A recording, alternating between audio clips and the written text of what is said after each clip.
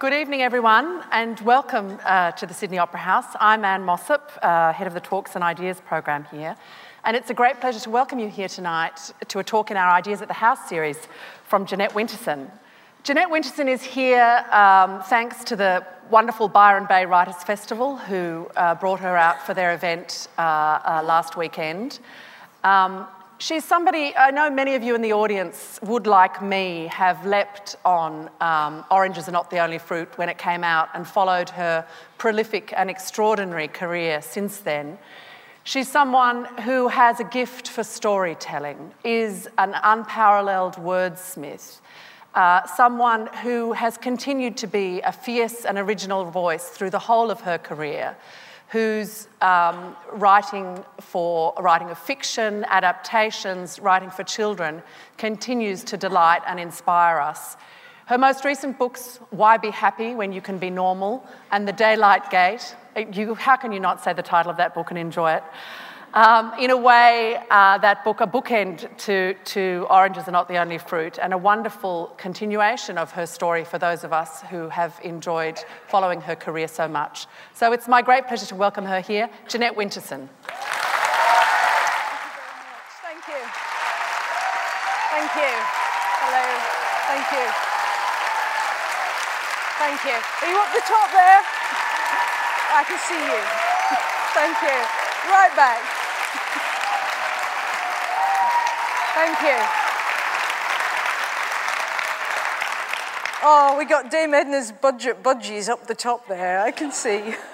Thank you very much for inviting me here. It's a great pleasure to be back at the Sydney Opera House in this marvellous space. I've come 6,000 miles across the world to tell you everything that I know about life in an hour. But that's the thing about the work that I do, which is telling stories, because there's no such thing as linear time in storytelling. If you think about it, we always start with in the beginning or once upon a time, and we immediately move out of that closed space into the wide open space where things can happen overnight or in 1,000 years. You know, one of the great things about reading is that time itself, as we know it, the outward, the daily time, begins to slow down or disappear altogether.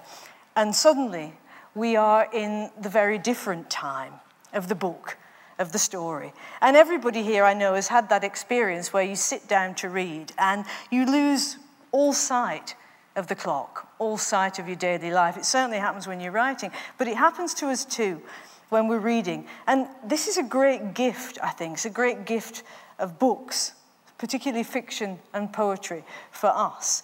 Because we're all living now, aren't we, in a crazy world where we're endlessly watching the clock. And this is quite modern. You know, it's a new thing in our lives that we should be so completely bound by the mechanism of clock time, so that kids say to us, well, why don't you have time to play with me? You know, my godchildren once asked me why grown-ups always said that they don't have time, and they thought that time was like a commodity, you know, oil or water, and that it was running out, clearly, because grown-ups were always so worried about it. And to try and help them at that point, I wrote a book called Tangle Wreck, which is entirely to do with this idea of time as a commodity and time as something which is running out. But that's how we sense it, isn't it? That we never do have enough time. And it always seemed to me that when people say to me, oh, you know, I don't have time to read anymore, that should be a warning signal and not a fact of life. Because what are we doing where there really is no time for these things that mean so much to us? For me, the idea of time is a place where we can live. It's a place where we can be. It's our only chance at life. I mean, I don't know about you, but we've got, 80, 90 years on this planet, and that's about it. There may be life after death, but none of us here can prove that either way. This is our time. You know, and that whole sense of time happening now, in the present, that the past is gone and the future isn't here, is so important. And reading allows that to happen. When you're in that space, then you're actually stretching time. There's more happening than can possibly happen when you're watching the clock, when you're racing around. And people say, well, how am I supposed to make this time? How am I supposed to find it again? You know, and it's as crazy as people who say, well, try yoga, get up an hour earlier in the mornings, see what you can do with this.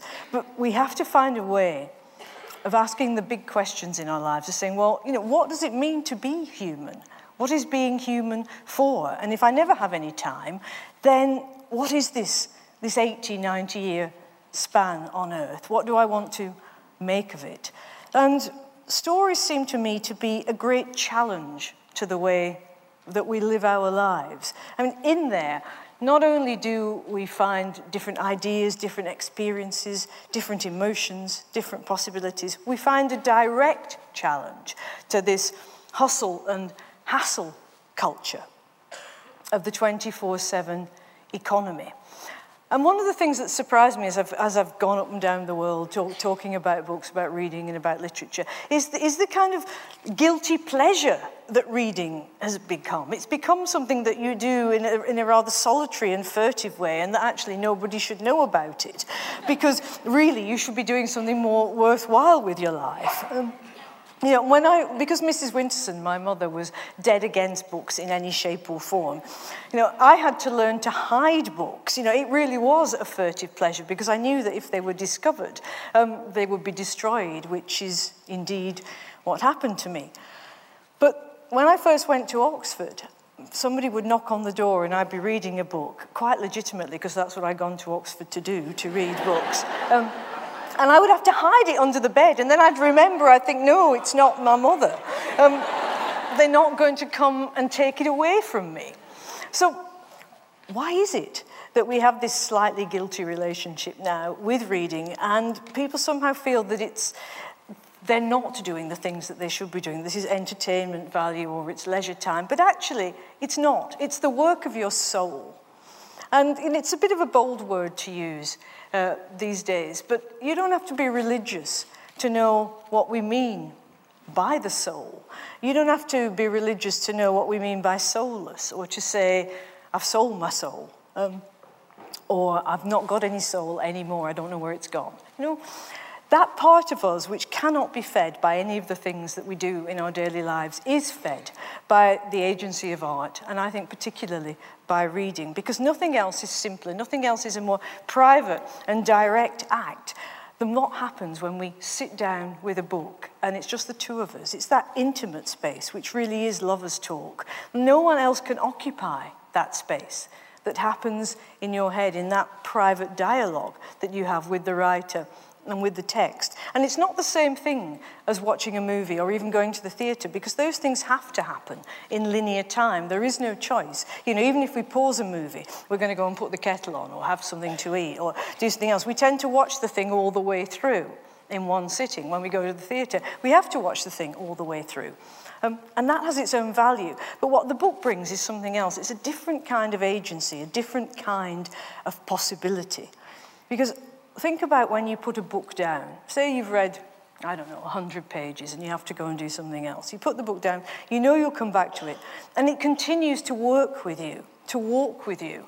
As you carry on with your daily duties, you're thinking all the time somewhere in the back of your mind about what's happening. You're wondering what the characters will do, what the next outcome will be. And it's not simply plot-based, because what the book has done is set up an emotional resonance inside you, which is at a different vibration, I think, to the rest of everything else that is going on. So it works both as a kind of reassurance and as a warning against what's happening in the outside world. You think, no, I do have time, actually. I do have time to read this, and I want to read it. So by making the time for the book, we're actually making time for something much larger, which is this strange agency of the soul. Now, I don't know why you're here tonight. I mean, it's very nice for you to come and see me. But I think you must be here because you feel, rather as I do, that this business of life having an inside as well as an outside is not being addressed by the world that we live in. It can't be addressed by religion anymore, because wherever we look in the world, religion has become the source of terrible conflict, of despair, of crimes against humanity, of pain and anguish. It's not anymore the place of comfort and solace, true or not true. You know, it doesn't matter whether you believe in a sky god. You know, those comforts and possibilities that religion offered are being steadily eroded, blown apart. by the way in which human beings are displaying their religiosity, their fundamentalism. So where can we go if we can't go there? I don't think that art is a secular religion, but I think that art has the means of doing that same kind of job, that it allows us to have this time for ourselves and this time with our inner thoughts, our innermost being, that we wouldn't otherwise have. You know, when you think about how time operates in the mind and for us, and think about how it operates in books, you see the correlation is really a true one. Because things do sometimes feel like they're taking 1,000 years to play out. Every child knows that 1 minute is not the same length as another. It depends whether you're in the maths lesson or when you're in the playground. You know, and this simple truth of childhood is then lost, where every minute has to be the same length as every other. But when we read, we do not have that experience. You know that the Greeks thought everything had to happen in the 24-hour unity, which it did in their plays. Other books have copied that, like Ulysses, where things happen at great length through that long, marvelous, rambling, chaotic, interminable book. But in fact, really, we've only taken up the space of 1 day. Rip Van Winkle falls asleep and it's 1,000 years later. All of that is possible in that compressed, free space of the text. And when you think about your own life, especially as you get older, what is it that is real to you? What is it that's significant to you? It's not that stretch of time that we've lived through, the 365 days of each year, the 24 hours of those days, is it? You really could compress it into something like an hour, I expect. When you think about all the things that have mattered, the things that have been important, the things that have actually been significant, pivotal, changing, how much time did they take up then, and how much time do they take up now in memory? Because our processes, our mental processes, are not at all linear. They are not like some sort of freeway or motorway going from one place to another. They are much more like a maze. We go back and forward in time. Everybody knows that. You can walk along the street and have three time zones going in your head simultaneously with no difficulty at all. The space that you're in now, something that happened in the past, something that's going to happen in the future. We inhabit that cross space. And that's the space that is also inhabited by literature. So I think literature is trying to tell us a truth about how the mind actually works, that it isn't in the constrained office 9 to 5 or 9 to 9, as everybody does now, kind of day that we have to pass in normal life. It's something else, and it's that needs to be recognized and needs to be fed, because memories, of course, lie side by side according to their emotional significance. They don't lie side by side according to the clock and the calendar. We remember things that are separated in time. And literature is very good at offering that process in its flashbacks, in its reflective power, in the way that it's able to elide situations in the novel, in the way that it's able to juxtapose things in the novel so easily. Proust is the obvious example, but things that are simply separated are actually brought together. And when we read this, we feel great relief.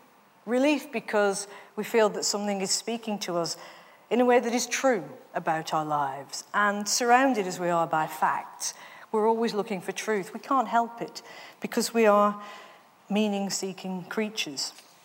My mother, the late Mrs. Winterson, lived in end time, which was difficult for the rest of us because she was always waiting for the apocalypse. And if you live in end time, you can never relax.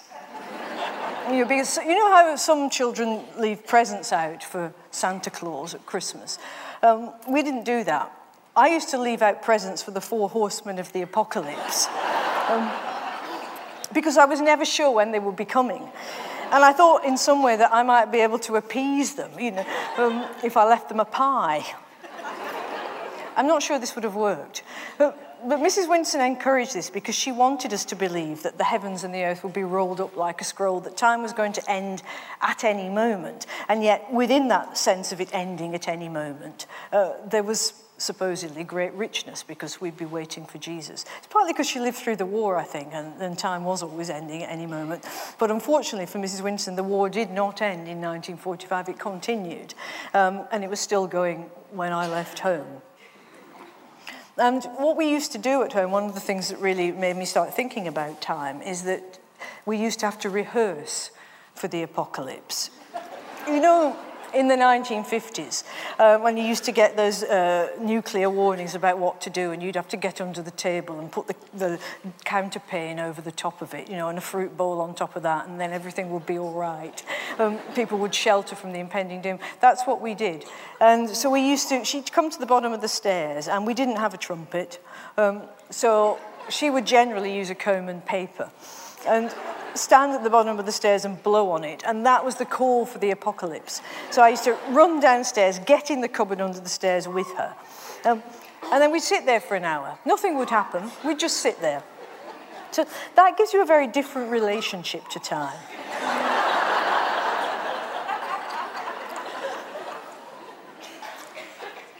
And I once asked her why we had to live in this horrible little house in this horrible little town. And she said to me, "It doesn't matter, because soon it will all be blown up." And this was meant to be offered to me as reassurance. And sometimes I'd ask her questions about the universe. And she always said to me that the universe was actually a cosmic dustbin. And I thought about this for a while, and I said, well, is the lid on or off? It was on. So there was no escape until the end of the world. And that's why I began to turn to books, because in there was not escapism, but there was escape into a time that wasn't end time, but a time that seemed to me to be abundant, possible, not at all constrained or constricted. You know, there's a lovely translation that the scholar Harold Bloom has of the Jewish blessing. I don't know if there are any Jews in the audience, but it's really beautiful, where he talks about God's promise to Israel as being more life into a time without boundaries. And the idea of a time without boundaries, it would still be time, it wouldn't be eternity, but it would be without boundaries, was the thing that I was looking for, both in my own work and in the way that I was trying to live. But if that was my negotiation with time, there was also a negotiation with space. And as I was coming across to Australia, I thought I'd like to read something about history here. And I read about William Buckley, you know, who you all know about, the escaped convict who thought he was going to walk to China, ended up really just walking round and round because it's such a big territory. And he went to live with the Aboriginals for 35 years and really became one of them. They revered him because they thought he was one of them, because he had a spear from one of their dead fellows, and they assumed he was an ancestor come back. So he was given great privileges. Buckley didn't see any white men for 35 years till John Bateman's forces appeared to try and colonise what's now Melbourne. And of course, they took John Buckley back in with them because they could see that he would be very useful, and he was given a pardon. After 35 years, there wasn't much else that they could do. And they wanted him to act as a kind of guide and map maker because he'd lived with the Aboriginals for so long. But then this became extremely difficult because, of course, the Aboriginal maps were not the white man's maps, and they were not about going from A to B. They were psychic states. They were places of the imagination. They were ancestor maps. And nobody could understand why you would want to go 50 miles out of your way to a waterhole, or why you never went in a straight line from one place to another unless you absolutely had to. And it was this sense, when I was reading it, I was very attracted by this, the idea of space mapping being what we make it. There's a line in a book that I wrote, The Power Book, which says, when I was born, I became the visible corner of a folded map. And that's how I thought life was, that it would be that journey that you would have to make yourself. You would have no choice. If you didn't make it for yourself, what would happen? You'd immediately be railroaded into somebody else's journey. You'd be on somebody else's convoy. You know, you'd be going to somebody else's territory. And I didn't want to do that. So the idea of being a folded map and having to map that space was very attractive. And I realized that there is no sat-nav for the soul. You know, you can't just put the directions in and hope that you'll get there. One of the problems with the endless outsourcing of life that we do now is we think the solution is somewhere outside, and it never is. Not for the big questions, because it can't be. So turning back to books, looking there, not for answers, but for clues, for ways into this problem of living, accepting that life is difficult, and that it should be, and that thinking is difficult, and that it should be, and that there aren't any easy solutions. Seemed to me that to what literature was offering, and that literature would be a way for me, and I think for you, to find a way to that other place, whatever it was, wherever I was going. That's why we had Talking Heads on earlier, home, this must be the place. That recognition as we go through life that this is the place. It may be temporary, it may be permanent, but it's a place that we can be. And we take our books with us, I think. When I left home, I took with me just a few things and a few books. I went to live in a mini for a while because it was better than living with Mrs. Winterson. And the books were in the back. And they were the things that really mattered to me. That no matter how despairing, no matter how difficult, there were the books. They were my connections across time and across space. I didn't feel like I was a poor child with social problems. I felt that I could be Aladdin or Huck Finn or Heathcliff or Hotspur. And that in all of this, I would find characters and situations which would somehow illuminate my world. And I think that's what books do for us. They allow our world to be illuminated, mapped forward, without something that is arbitrary or forced upon us in any way. You know, Mrs. Winterson didn't approve of books at all, and books weren't allowed in our house. There were only 6 books, and most of them were commentaries on the Bible. But she loved reading murder mysteries. And I had to go to the library, every week to get her stash of murder mysteries. And I challenged her about this. I didn't see that it was fair that I couldn't read fiction and she could read murder mysteries. And she said, if you know there's a body coming, it isn't so much of a shock.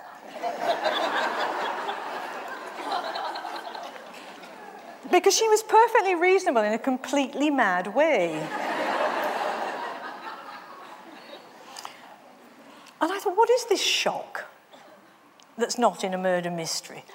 And I realized it was the impact, that complete impact that language offers at its highest, at its best, creating situations for us as readers, which somehow forces out of the neat territory that we like to occupy, the safe spaces that do feel comfortable, and pushes always to the borders of common sense, urging us to cross over, to leave behind the things that are safe, that are known, to go forward with that mapping ourselves, and then back into this difficult territory that nobody really wants to do. Of course we don't. We do prefer to have the easy routes. Even when they're killing us, we prefer to be in a situation that is familiar. It's very hard to leave. It's very hard to make those choices. But always when you're reading books, you sense and you see that there is that negotiation with what's difficult and what's possible, and the courage to change things, the courage to go forward.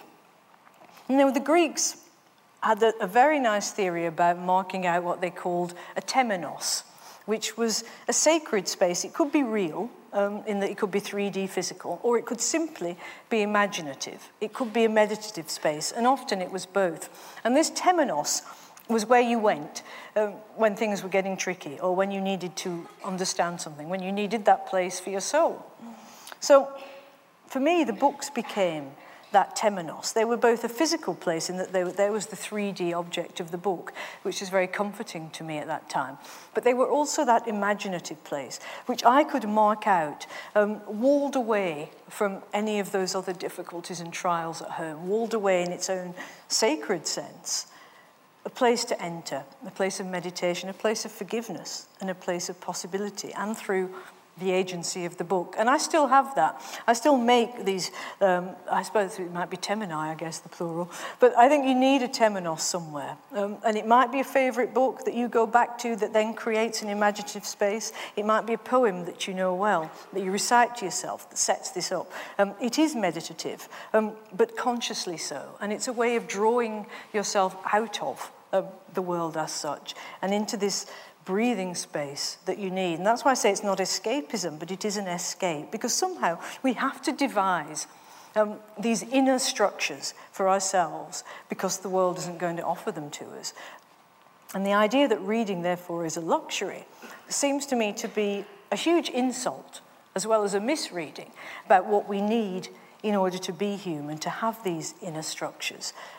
This way of creating a life which is both dignified and engaged, not some strange ivory tower, but living in the world, but in a way which is not subject to it in all that rush, hassle, all the usual situations. And above all, the Temenos was never stolen ground. It's not something that you can colonize. You have to make it for yourself. It really does belong to you. You can't borrow it. No one else can give it to you. It has to be yours and it has to be made. And that is the kind of independence that we get through reading. And I think we all need that. I think young people really need it. To learn that independence of mind and spirit. It's not just a rational, objective situation. It's not just mind. No, it's having something which is deeper. To work out for yourself those things which are important and have the courage to live that way. Nobody needs to live by anybody else's rules, but we do need to live by our own rules. And that's very important, to have a set of ethics, a belief system that is really yours, that you don't cheat on. One of the things about doing creative work that you discover is that it is a kind of lie detecting system. You can't cheat.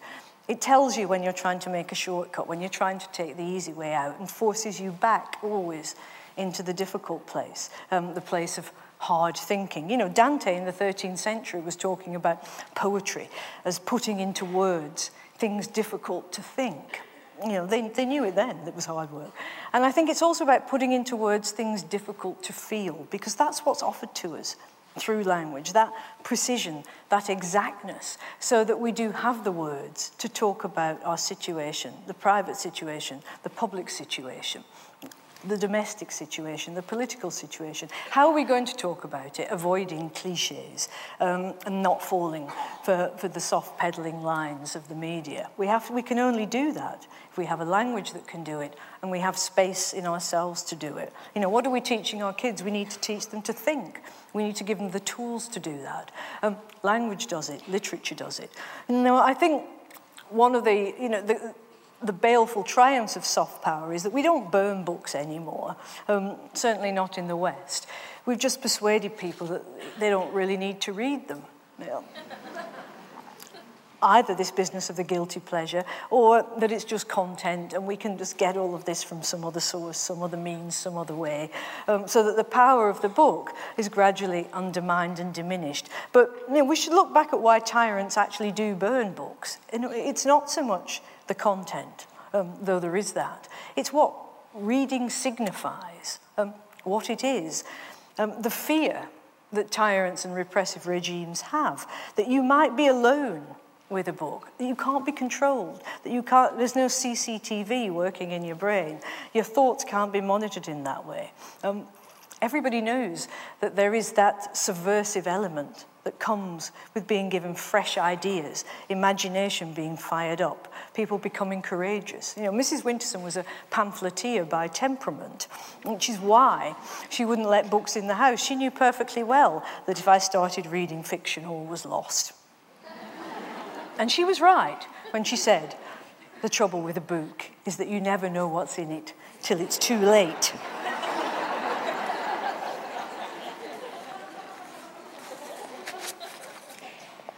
I'm just going to read to you a little bit about me leaving home from Mrs. W.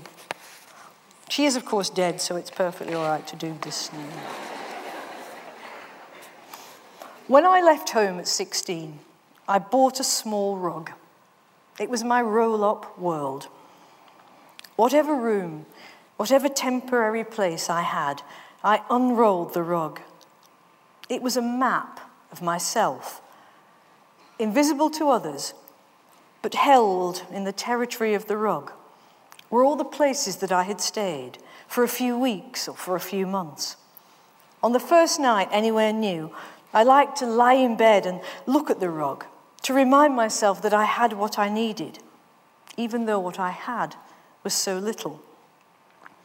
Sometimes you have to live in precarious and temporary places, unsuitable places, wrong places.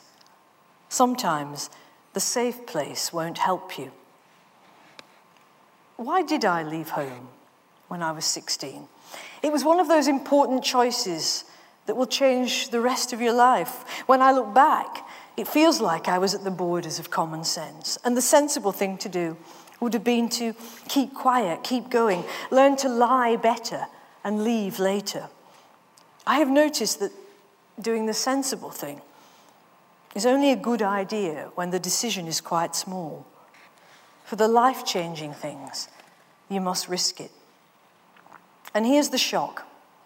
When you risk it, when you do the right thing, when you arrive at the borders of common sense and cross into unknown territory, leaving behind you all the familiar smells and lights, then you do not experience great joy, huge energy. You are unhappy. Things get worse. It is a time of mourning, loss, fear. We bullet ourselves through with questions, and then we feel shot and wounded. And then all the cowards come out, and they say, "See, I told you so." In fact, they told you nothing. The idea that we do the right thing and feel better is just not true. I don't know how that myth happened. It's much more dangerous than the myth of romantic love. Which I don't think is a myth, by the way, but we'll come to that shortly. When I ran away from home, I had to do it because staying was impossible. But going to live in a mini in the wintertime in the north of England was pretty difficult. If you have to do that in the world as it might unfold, who knows, then there's really only one way. You have to remember that a mini has 2 doors. So what you must do is sit in the steering part, and you can write letters on the steering wheel or do your emails, whatever you're going to do now, read your books. But then when you want to eat, you must get out of the door and go around to the other side and get into the other door and eat your food there, because that way you've got a dining room and a study. So instead of being some schleppy person living in a car, you've got some commodious space. And then, of course, you sleep in the back, which is easy if you're my size, could be more difficult here. And you keep your things in the boot. You have to be absolutely dignified, and you have to be tidy. It's the only way. In all of these disruptions, these psychic states, that question of how we hold on to the self is very important. Now, for me, it did come through books. It couldn't come through anything else. But later in life, I had a breakdown which was unexpected. I didn't see it coming. I thought I got away with it. I got away from Mrs. Winterson. I've made a life. I've made a success of myself. I thought I'd run fast enough to escape the fire, which always seemed to be following me somewhere. And then, completely unexpectedly, because the big things always happen by chance, don't they, for good or ill. We micromanage our lives, and then something enormous and unforeseen takes place, and we have no measure of that. We didn't see it coming, and we don't know how to deal with it. And that's what happened to me. It was a huge breakdown. Someone left me, and the loss of that person triggered the most ancient loss, which I didn't even know was there. In Why Be Happy, I called it the lost loss. It was so deeply gone. When you don't even know that you've got a loss, then you're in trouble. And I also talk about it as the missingness of the missing. I couldn't describe it in any other way. I knew something was missing, but I didn't know what it was. It was just the missingness of the missing. And that's where sometimes language is useful, because you can have a precise state, which is also one of complete confusion. And that seemed to me to sum it up. But language left me. I was pushed back into a state where there was no language. It was a horrible experience of feeling that I was crouched on a windy ledge in some time long before language had been invented. I couldn't speak of my situation. I couldn't talk about it to anybody, and I couldn't talk about it to myself. But what was happening to me was all these mad voices were going round and round in my head. With such threat and isolation, I was utterly locked in it. And the way that I dealt with that, in so much as I did deal with it over time, slowly, I began to realize that I had to do 2 things. One was set up a dialogue with this crazy creature who was inside me, which I did do. So I started to talk to it as though it was a separate individual, which it is mad. It's completely mad, but it was the only way I could manage it. And I called her the creature. The creature and I would have huge arguments every day about what was happening. And above all, the creature would not come to therapy. I went to therapy. The creature did not. So it was completely hopeless. And therapy day would arrive, and I'd say, get in the car. She'd say, I'm not coming. Get in the car. No. And we'd have this fight. Sometimes she was 2, sometimes she was 7, sometimes she was 13.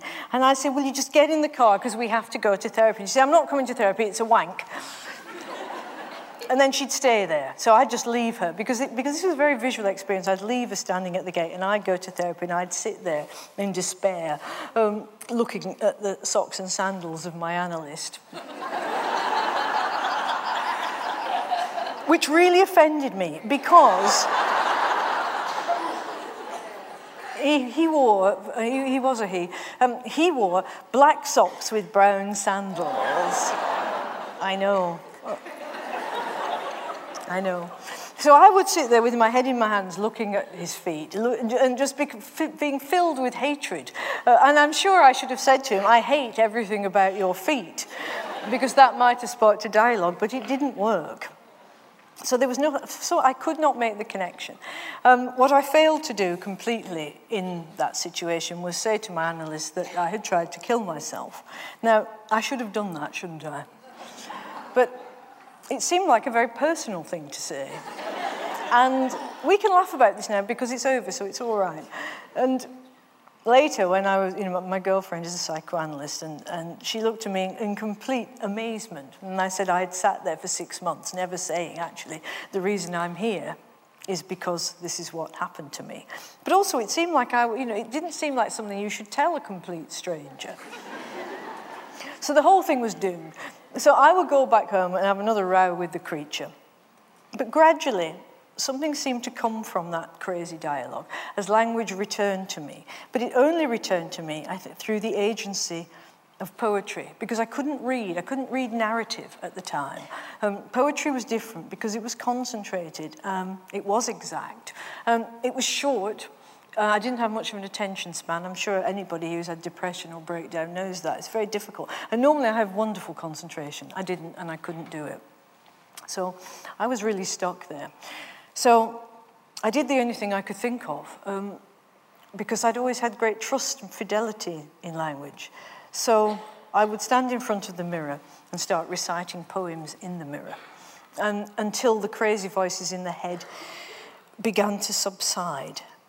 And they did, because the agency of the poem and the power of the language in the poem was much greater than this destructive, psychotic language that was in my head. And at that point, I became absolutely sure of both the healing validation of literature and the fact that creativity is on the side of health, that it's not the thing that drives you to madness, it's the thing that tries to keep you sane, bring you back to sanity, to hold you in the place where you can know yourself again, and from that possibly even make some contribution in the world. Look, there are so many crazy people who never contribute anything.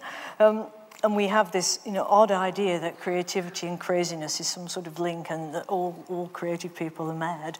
You look around, most of the world seems to be mad to me. I mean, absolutely bonkers. And nobody ever really discusses that, or the fact that creative people are at least managing to do something with their madness and give something back to the collective. And I think we all ought to discuss that a bit more.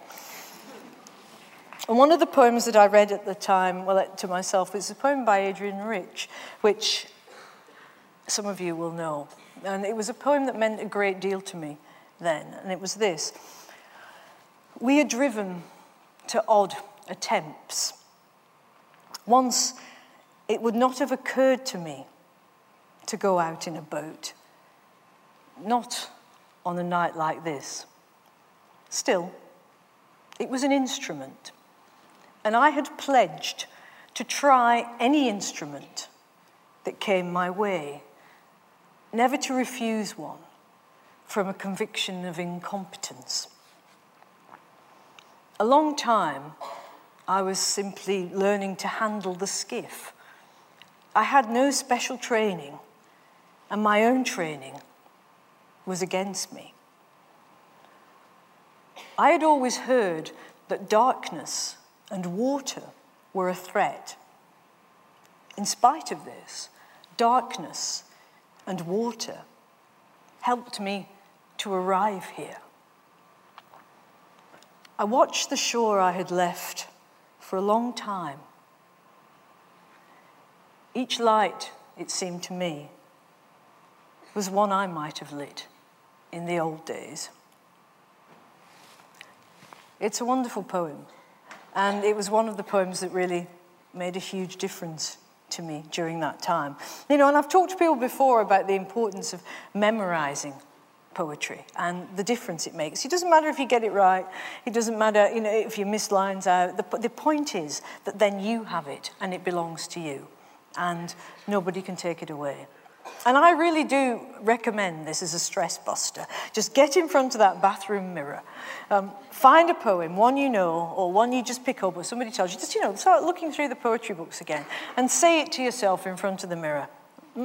And you can watch the craziness and the stress and the whole wounds of the day begin to clear. It works incredibly well every time. But you know, the wounds themselves don't heal, and that's another one of the really dangerous myths of our society, this business of you've got to move on, you've got to get over it, you've got to put it behind you, you know, all these sort of 7 steps to health and happiness, and you know, how to change your life in 3 weeks. The idea that the things that have wounded us and that have hurt us in the past go away, we know that they don't. And certainly there's nothing in the reading of literature or poetry that suggests that they do. You know, there are so many stories about the wound. You know, one of the ones that I love in Gulliver's Travels is that last story where he's with those wild, gentle horses that nobody can pronounce. I think they're called the Houyhnhnms or something like that. And surrounding him are the Yahoos, who are really us, sort of brutish, nasty bits of so-called pseudo-civilization who just want to kill everything and destroy the ecosystem. And Gulliver doesn't want to live with the Yahoos, unsurprisingly. He loves the horses. But when he leaves, as he knows he must, one of the Yahoos shoots Gulliver in the back of the knee. And when he gets back into England, as it is, that wound won't heal. In fact, he goes to live in the stables with the horses because he's so disgusted at the world of men. But the wound itself is a constant reminder of both where he's been, what he's brought back with him, and what seems to matter. And you know there are so many stories of the wound. I mean, even Harry Potter has a scar. We're known by those wounds, by those scarred places. And what I think is the truth of it is that the thing doesn't heal, but it stops being infected. And that's the difference. So you've no longer got this pus-filled thing, which is contaminating the whole system, the whole self, and can somehow take over the entire territory in this baleful, viral fashion. You've got something that is damaged and that you know it's damaged, but you can work with it. And working with that place, that damaged place, sometimes that destroyed place, the place that was a place of destruction, is what you learn to do through creative work. And that creative work is whether you're an artist or engaged in any way, or whether you're working creatively with your own life, giving that space for other things to happen, you know, outside of the endless cash nexus and the crazy world that we live in. So the wound doesn't go.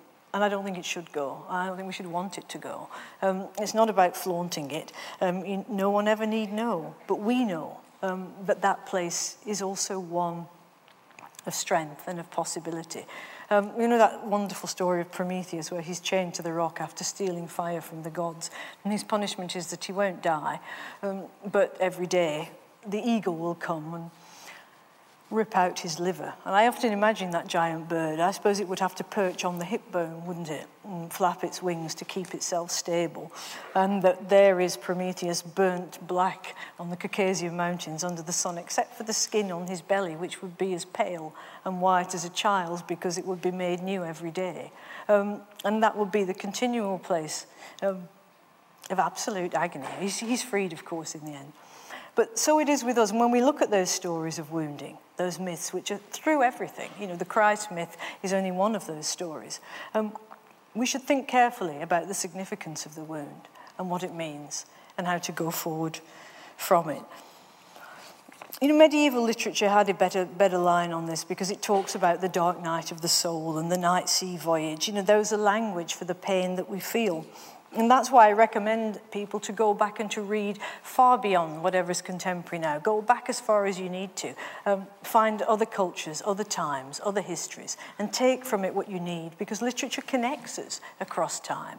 We're not isolated fragments in space. We're not just floating around on our own rafts. We are connected. And that connection is as strong as you want it to be. And it's there for us. It's on the shelves. We can have it. But you know, the thing about the creative life is that for all its virtues, and there are many, it doesn't teach you how to love. You have to learn that yourself, which is rather frightening. And I wasn't able to do that for most of my life. I knew about the risky version of love, which I'm going to read to you about in a minute. And I was always fascinated by the business of Freud, where, you know, he said, ultimately, man must learn how to love in order not to get ill. And the idea that love is the thing that prevents you from getting ill is a very profound concept. That connection with another person, that relationship, not just in a romantic way, in a sexual way, or even in a familial way, but the love of the stranger, love for animals, love for the planet, that compassion that we feel when we are connected instead of utterly engaged in means of destruction, whether self-destruction or destruction of others. You know, love seems to me to be a recognition of the other. It's a quest story. It's always a quest story. But it's the moment when we recognize in the other something of ourselves, but that is not ourselves, and it allows us to expand from that narrow place of the ego into a more limitless place, where we're freed always from our own story. You know, we are so caught up in our own stories that the necessity of other stories does seem to me to be like mental health. And we get that twice over. You know, we get it from our reading, from our deep reading, from our wide reading, and we get it from this connection that we can make with other people. Hearing someone else's story that's not ours, entering into someone else's life. That seems to me to be one of the lessons of literature, and a preparation always for going out into the world and doing it. You know, you sit at home in your armchair reading the book, then you have to go out and make the thing happen. You know, I love you is always a quotation, because I didn't say it first and neither did you. So we're left with something which perhaps seems like a cliche. It's so inadequate to say to someone, I love you. And yet it means everything. And we have to work with that inadequacy, with that cliche, to expand it into something that's meaningful for us, that's meaningful in language and in literature. I love that there's a little lyric that, it's very silly, that Auden wrote, where he said, love requires an object, but this varies so much that almost, I imagine, anything will do. When I was young, I loved a pumping engine, thought it every bit as beautiful as you. And I like it because I like the fun of it, but I also like the truth of it, that love does require an object. And how do we make or allow that object to be real, to be a real three-dimensional person? And I think one of the ways that we do it is to avoid the cliches, and you avoid the cliches through learning the language of literature and the language of poetry, and then you won't keep saying the same thing over and over again.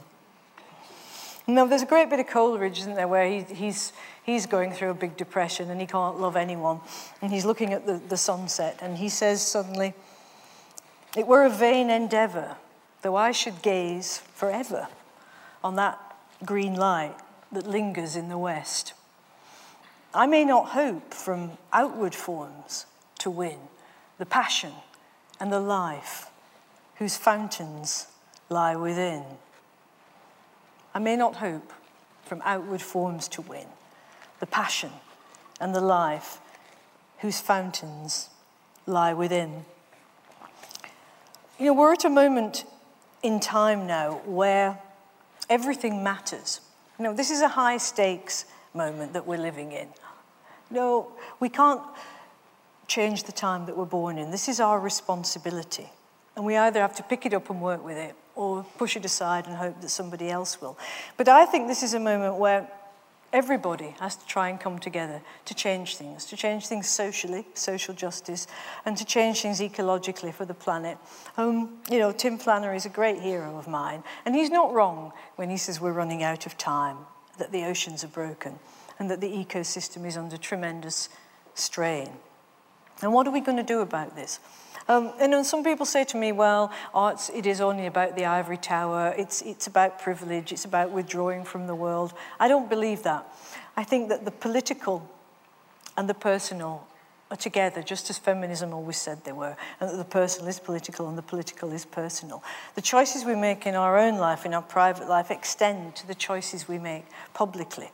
And one of the things that you learn to do through reading is not to accept any story as necessarily being true, but to know that stories change, alter, and that you can change and alter them. You learn to read yourself as a fiction as well as a fact. And when you do that, you're no longer confined in the same way by the old stories. You think, no, if this is a narrative, I can tell it again. If this is a story, I can change it. I can change the story because I am the story. And you take back that agency. It's not dependent on being a writer. It's dependent on knowing that everything is a narrative, everything. I mean, advertising has learned that to a very baleful effect, that we're continually conned into buying things that we don't want because the story is so compelling.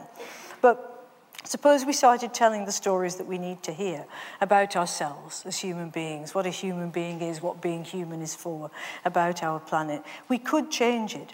I'm not sure why globally a bunch of madmen are in power. I'm really not sure. But I know that there's more of us. If 85 people control more wealth than the poorest half of the entire planet, that's only 85 of them. That seems to me to be changeable. It seems to me to be something that we could affect. And what I never want is to see people lose hope or despair, especially young people, or to feel that there is nothing that can be done, that we're in some passive place where the governments we elect can do absolutely nothing against the corporate power. We've seen that in America. Obama can do almost nothing, very little. You've seen it here in Australia, where your government is selling you to China and seems to care nothing about the coral reefs because Gina Rinehart needs more money. We're in a situation where we think, well, what can we do? Because policy is being separated from politics, and global corporations know that they can simply move out and go somewhere else, and they threaten governments with that. If governments don't do it their way, they'll relocate. They won't pay any taxes. I mean, they don't pay any taxes anyway, but they'll pay even less than they do. And we're left looking at the situation thinking, but what is there? Now, for me, the wake-up call is about living as consciously as possible and being as full of energy as you possibly can and not thinking there's nothing I can do except get through the day and look after my family. It's important, but we also have what I think now is a global responsibility, each of us. And that stretches from the food you put on the plates, from the stories you tell your kids, to the way we live and to how much we're prepared to get involved in the world of politics, in demonstrations, in saying, no, we won't have this. And the stories we read, the stories we tell each other can really make a difference here. It's not just that we're connected back into the past, it's that we can imagine a world which is different to ours. Because all of life is propositional. It isn't handed down on tablets of stone from a sky god. And none of this needs to be the way it is. It could change. And we could be the generation that changes it. We could tell our kids, whatever happens, we're not going to leave it this way. And we can encourage our kids to believe that, I think, by giving them a literature and a language which empowers them to do so. None of this is a waste of time, because this is the time we've got. We're back to the beginning where we started this evening. What time have we? This. Now, what do you want to leave behind? What stories do you want to tell your kids? What stories do you want to tell yourself? And wouldn't you trust a book to tell those stories to you so that we can tell those stories for a new generation? Thank you. Thank you.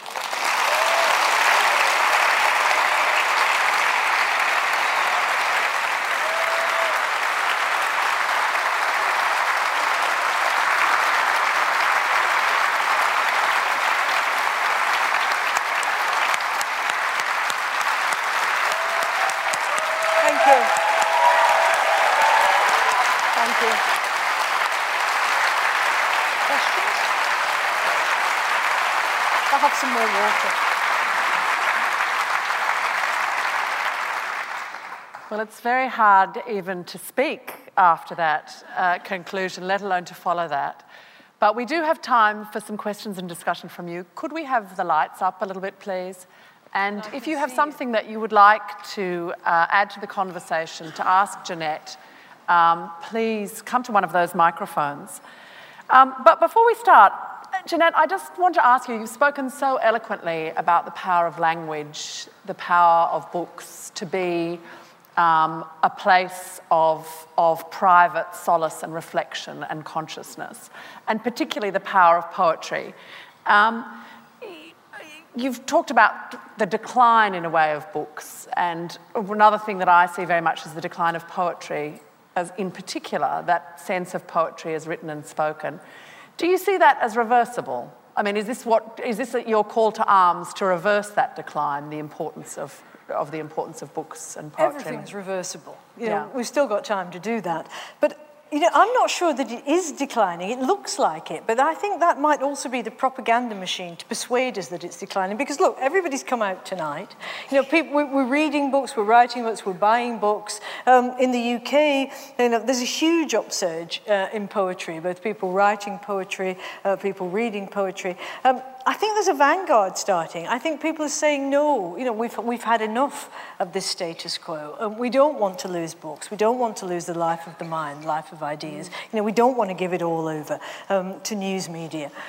We want to have something for ourselves. So I'm not sure about that. I think that, there are vested interests. I really do believe this. I didn't used to believe in these conspiracy theories, but I do now. I think they're real vested interests to make people just feel completely passive, and that they can just have bread and circuses. Just like Marx always said, that we just all sit there, with our wired media and go on Facebook, and have a round of golf every now and again, and just hope that we'll hang on and science will solve everything, and it's not about us. I think people want that to be the case, not us, but there are vested interests that would prefer it if we were all passive and that we were manipulated by fear and terror into doing nothing at all. But that's not how it's going to be, because every time there's a new generation, I think that generation has hope and spirit. And even though my generation have left a really big mess for the generation now of young people, they're not afraid of it. They think, yeah, we can solve this, we can change it. And that is the great thing, that these miserable old white men, presumably they'll die, won't they?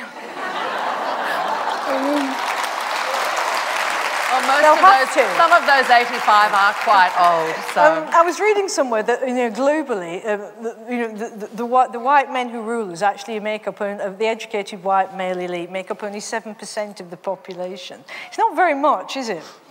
No, so rise up, huddled masses. The thing about social media now and the internet should be entirely for good. The globalization part of our lives could be for good, because we can connect. We know that. We've seen it through social media. We can connect and we can organize, and we can get out there. We can use it. It doesn't just have to be a plaything. It's not just there to make billions for Mark Zuckerberg, is it?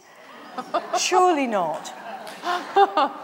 I think 70% of the internet now is pornography. That is so upsetting. How have we let that happen? This brilliant, beautiful tool. What is it about human beings? We have a great idea, like we split the atom. Instead of making free energy, we make the nuclear bomb. Great. Every time we come up with a good thing, we manage to turn it into something which makes a lot of money for some people, causes a lot of misery for other people, and we miss all the great benefits. We could have free energy now. It's so easy. But there's no way that the energy companies are going to let us have free energy, so we're going to have to try and persuade them to do that. We'll take a question from microphone number 4, please, up here. Good evening, Jeanette. My name's Alix, and I work for an environmental campaigning organisation. So I've been very heartened this evening to hear you talking about empowering us all to think about the food we're putting on our plates and the message we're teaching our children. And on the comments just now about the old white men who are currently ruling our planet, I was wondering, as a young woman in that environmental movement and in a political campaigning movement, if you have any other thoughts or ideas or inspiration for women and young women in the world of how we can get to a point where it's not just the white men in power? Well, for the young women in the world, I'd have to say, don't be afraid to tell everyone that you're a feminist.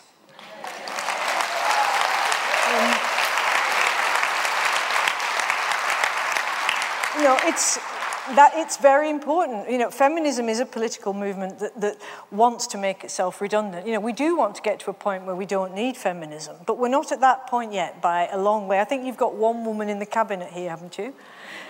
And I discovered that your Prime Minister is Minister for Women. And I was told that this is because he has 3 daughters. And I thought, yeah, but so did King Lear.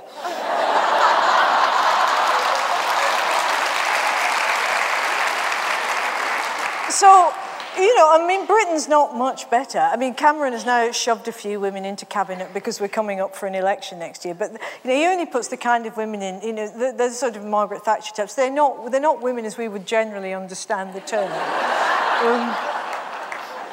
It's a version of Stepford Wives, isn't it? They all take their pill at 11 o'clock when the siren goes. And they're not going to threaten the status quo at all.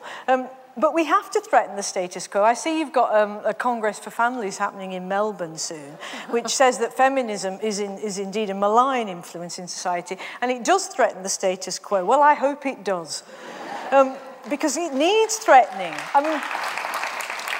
It's clear clearly we cannot go on like this. And so the idea that we should threaten it is a good one. And that this business, you've just asked me about young women, I'd like them to say, yes, we're feminists, and to look at why they're feminists. It's not 100 years yet since we had the vote. That seems to me to be a big deal. Women are still paid a lot less than men. They don't break through the glass ceiling in the same way. They don't get promoted in the same way. There's still huge inequality. So why it's time to put on your killer stilettos and not worry about it, I don't know. So for those women who are doubtful, I'd say look at the achievements of feminism. Just do a bit of history and then decide for yourself. But just don't believe that babe culture will solve everything. From microphone number 3 up here. I love your writing. It's poetic and beautiful and deep and deeply thought through. I think it's beautiful and amazing. Good. And one defensive comment at first, there are a few of us old white guys who are part of the revolution. That's very true. It's true. Now, the question I have for you that I'd like your point of view on is that through the ages, the classes that have supported tyrants and raised them have been generally highly educated readers. And so there is a wonderful romance, which I participate in as a writer, because I am a writer, that you can change the world with literature. But when you look at history, an enormous amount of literature and the attitudes around it has produced hierarchies which have supported tyrants and have been the foundation on which tyrants are able to rule, because almost all of the people who are in that 1% or whatever are highly educated and are readers. And so right. Where does that fit with your explain. Hope that literature will save the world? It will. It's true. No, one of the things that does concern me now, and it's part of the business, the whole supposed e-book revolution, which we're told is a new Gutenberg, is that what we're doing is pulling books off the shelves and away from readers, whereas Gutenberg was about putting them on the shelves and for readers. And I think that will actually create a new global elite, which is even scarier than the one we've got. Because if you're educated, or if you've got the right family, the right circumstances, then you'll always be able to find books and ideas, and certainly you will use them in whatever way you see fit. But if you're not educated and you don't come from the right family, and increasingly, the whole underprivileged underclass is growing and growing, then you won't find books in the way that I did, because they won't actually be visible. For me, as a poor girl growing up in a working class northern town, books were visible. I could go into the library, there they were, and I knew that this was a repository of knowledge and ideas. There was English literature in prose, A to Z. That was really important. the fact that we could only have 6 books in the house, the fact that it was all discouraged, was undercut marvellously by the fact that the libraries existed. They were so important to me. And, you know, the whole business of educating the working man was really, you know, at the heart of Marxism. We mustn't forget that. You know, Marx wanted to see education. That was why in Manchester, you know, you have the first public library in England. It was paid for by the working men, by the trades unions who actually raised the money for the building and then filled it with books, workers' extension lectures, coming out of a place where we would educate working people to have ideas and to discuss them, and there would be that vibrant community of readers and thinkers, which would not be about an elite. Now, I agree with you that that was completely undermined, but it shouldn't have been. No, it's not to do with the fact that only the elite read and therefore they've read all this marvellous stuff. I don't think they have. I mean, if you go into your elite now, if we were to go and talk to David Cameron or Tony Blair or even Barack Obama or Tony Abbott or what's he called, that Brandeis or Brandeis? What's his name? Brandeis. I don't think they're reading very much anymore. I don't think that literature is high on the agenda there. Certainly in England, they don't do any culture whatsoever. That's why we have the Department of Culture, Media and Sport. Because they think it's all the same thing. And that's why they cut funding, because they don't think that it matters. You know, one of the things that we really have to do, I think, it's not just about a utilitarian education for our children, for people. It's to get people back into the world of ideas so that we can all be using literature, philosophy, to create something which is different and interesting and not leaving it to an elite. Of course, you can twist anything. You know, it's like the Bible and Shakespeare, isn't it? You can make of it whatever you will. But we need more people, not fewer, to have access to all of this so that we're changing things from a democratic level rather from the hierarchical level that you're talking about. Hitler liked reading, but only certain things. And I think you'll find that books by Jews, for instance, weren't on the list, and there's a lot of Jewish literature. So what I would like to say is let's look every time a revolution fails, let's look at why. And we're often finding that what happens is that the education part of it has failed, that we haven't got access to ideas, that the thing becomes very narrow and dogmatic, and it doesn't carry forward. You know, the more that we can educate people, get them to really think, learn and know, not these 2-year utilitarian degrees that we're moving towards, that will absolutely serve a global elite. You will have an uneducated underclass, and you will have a few people who have access to everything, and that will make it harder and harder for change to happen. Not easier. So I think it's a bit more complicated than tyrants reading books. You know what? I sort of wish they did. I mean, look what happened with Scheherazade. Every night she was meant to be beheaded. Every night she told a story, and the tyrant didn't manage to behead her. And at the end, he says, "You're absolutely right. Women are a lot better than I thought." What's the next question? From number 2, microphone number 2 here. I can't see. Oh, sorry, we're over down here. Hi. And I think I'm the only child in the entire building at the moment. Why? Have they all gone to bed? I'm not sure. That's very good. That means you can be the next Prime Minister of Australia. Yeah, which we need. That might help a lot. I think it would. I'm going to ask you a question about a children's book. Is that okay with you? Yes. With Tangle Wreck and Battle of the Sun, where did you get the ideas for the children? And were they from your own experience, or did they just come from someone else? Well, you know what? I'll tell you a thing about writing, which is really straightforward, and there's a lot of hocus pocus around it. It doesn't matter whether you're writing for children or adults, right? Everything has to come from the place that you are, because there is no choice. You know, there's you know, some of this bogus idea of things being objective and subjective, but it really isn't so. Both the things that you experience and the things that you invent are part of you. You know, whether it comes out of some sort of miraculous fantasy of your mind, or whether it comes out of some experience that you then remake into something else. It's all coming through you the person. You're the person who writes the story. You know, there is nobody out there who's going to write it for you. It's you. So when you're writing, whether it's for kids or for adults, what you do is you think of the most exciting thing that you can think of on any particular day. This is what I do. And then you start writing it. Because if you're not bored, the audience won't be bored. If you are bored, the audience will be really bored. So it doesn't even matter if it's in sequence. If you go home and write a story, so you think about something really exciting, think about the character that you want to make, that character will be based on you. It always is. You know, I mean, people say to me, look, is Oranges Not the Only Fate autobiographical? Yes and no, but, you know, I am as much, say, Silver in Tangle Wreck or Gabriel as I am Henri in The Passion or as I am Jeanette in Oranges. They're versions, they're cover versions. They're all parts of me which then, like little bits of mercury, get spun off into new and different stories.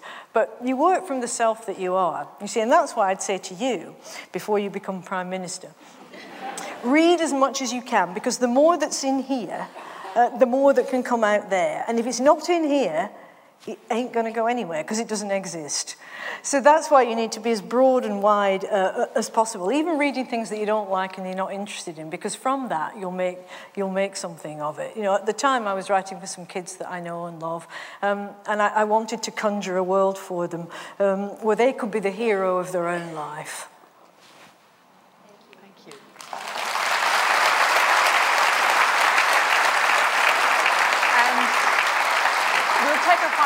We'll take a final question from number one, but I see the second child in the audience is up there, so we might try and take that very quickly afterwards. But first, down here at number one. Go ahead. Yeah. Oh, hi, Jeanette. Hello. My name is Claire. I was thinking, my question's from the point of view of I'm a university journalism student and I do a lot of writing, and I was rereading your autobiography recently, and you were speaking about the notion that the received idea that women always write about experience and the compass of what they know, while men write wide and bold, the big canvas, and they experiment with form. I was wondering if you still thought that was a kind of preconceived idea about writing to do with women, or if you think that we have kind of combated that enough to do with. Well, I think it's a bigger problem. See, I think women are still a preconceived idea. And that's something that we've got to bust through, because it's women's magazines are partly to blame, the whole culture is partly to blame. You know, we have so many ideas about what being a woman is, and usually we're busy being told what being a woman is, and told about our situation or our place, and that's something that obviously has to be countered at every possibility. But yes, I think so. I mean, I think women are often told that what they're writing is confessional or autobiographical. Whereas if men are writing about things that are personal, then it's profound and intimate. You know, and it's bravely exploring those deep places in the self, whereas a woman is just yakking on about her life. So, you know, it's the way that we describe the same thing, the same action, depending on who does it. It's why in a woman, ambition is often described as arrogance. It's women who are bossy. We don't call men bossy. So we've got all these different pejorative ways of reading behaviour, and that does happen in the way that we tell stories. And you see, overwhelmingly, readers are women. There is no question of this. It's an empirical fact, especially for fiction. Women read fiction. Men, by and large, do not. Some men do, but by and large, they don't. And when they do, they don't largely read fiction by women.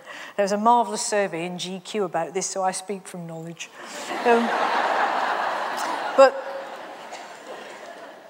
And it appears that globally, only 29% of people doing English literature are men. So that means there's a lot of women doing English literature. But then when you push that through and you look at how many writers are men, how many university lecturers on literature are men, you find that the whole thing twists again. So we're always in a slightly distorted situation. And that's why I say, look, I want a world where everybody's reading everything. I really do. I want men reading women. I want women do read men. We should be reading books by people who are gay, who are straight, whether they're old, they're young. It shouldn't matter. That is the body of experience, knowledge, of invention available to us, and we should have it all. But in fact, we're always labelling our experience, narrowing it down and saying, oh, this won't interest me, that won't interest me. And that's very bad. It's bad for for our minds. But it is particularly bad for women who are often just sort of pushed to the side because men think, oh, I won't read that. You know, it's a women's book. You know, you have chick lit. You know, the whole idea that there are these subjects which only women could possibly read. And if there's a baby in there, it'll be a women's book. You know, if there's a gun in there, it's for everybody. So, you know, that's a bit of a problem. So, but I hope that it will change. You know, again, it's this business we have to keep pushing the edges of it until we get into the center of it. So it means women writing, women reading, and women being very vocal about the sort of things that they want to write, you know, and the bigness of that.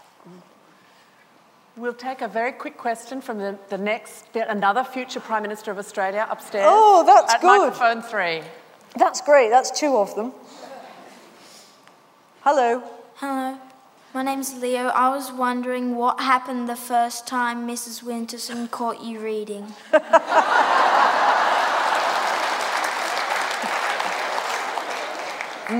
Are you having trouble at home, Leo?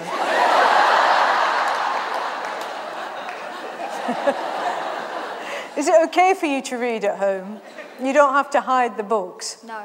No, that's lucky. And you obviously come from a good family and you'll go far. Mrs. Winterson and books, oh dear. I mean, when I wrote Oranges, you know, when she was in the phone box, I was in a phone box, she was in a phone box, and you know, she said, it's the first time I've had to order a book in a false name. You know, I really struggled with Mrs. Winterson, but in the beginning, as long as it was books about the Bible, Leo, or it was the Bible, then I was all right. But if it was anything else, then I was really in trouble. And look, I'll tell you this story because you don't know it. A lot of people will know it, but you need to know it, I guess. I used to smuggle books into the house so that I could read them because I couldn't do everything in the library, although I did a lot. And I don't know what size your bed is, but if you've got a single bed, a standard size, right, and a collection of paperbacks, you can get 77 per layer under the mattress. Right? You could try this at home, I don't know. It's worth it. I mean, you know, you're not busy in the evenings. And so that's what I did. That's where I was hiding my books so that Mrs. Winterson didn't know how much I was reading. So I'd go down the library to schlep back the bag of murder mysteries and take my opportunity to read there. And then I'd start hiding the ones under the bed. But it was going to go wrong. Now, Mrs. Winterson went round our house at night with a flashlight. There was no reason for her to do this because we had electricity. But it made everything look like a Hitchcock movie. So as soon as we'd all gone to bed at some very early hour, she would go up and down with the flashlight. You'd see it playing on the windows or coming up the stairs. No sound was ever made. One night she came into the bedroom to do her usual, you know, quick look round like a member of the FBI or the Stasi. And she realised that my bed had risen visibly.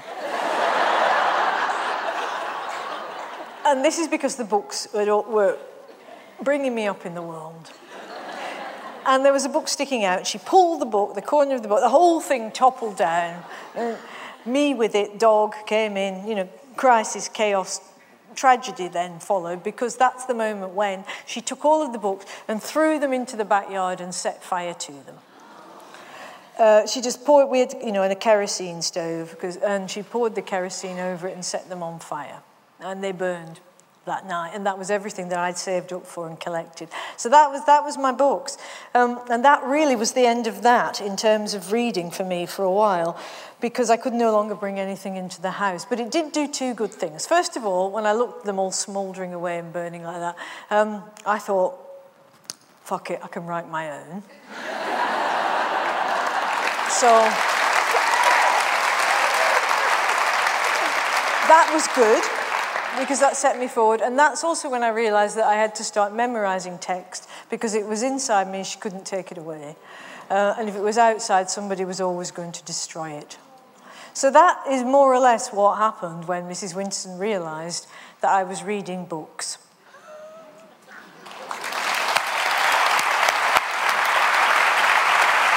Number 2. Thank you so much to all of you for your questions, particularly we'll be looking out for the future politicians.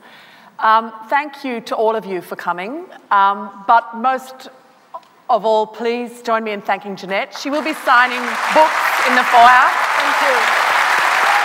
Thanks for coming.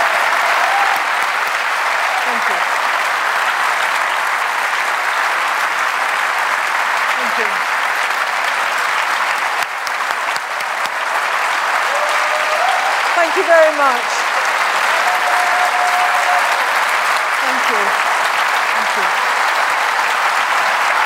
Thank you.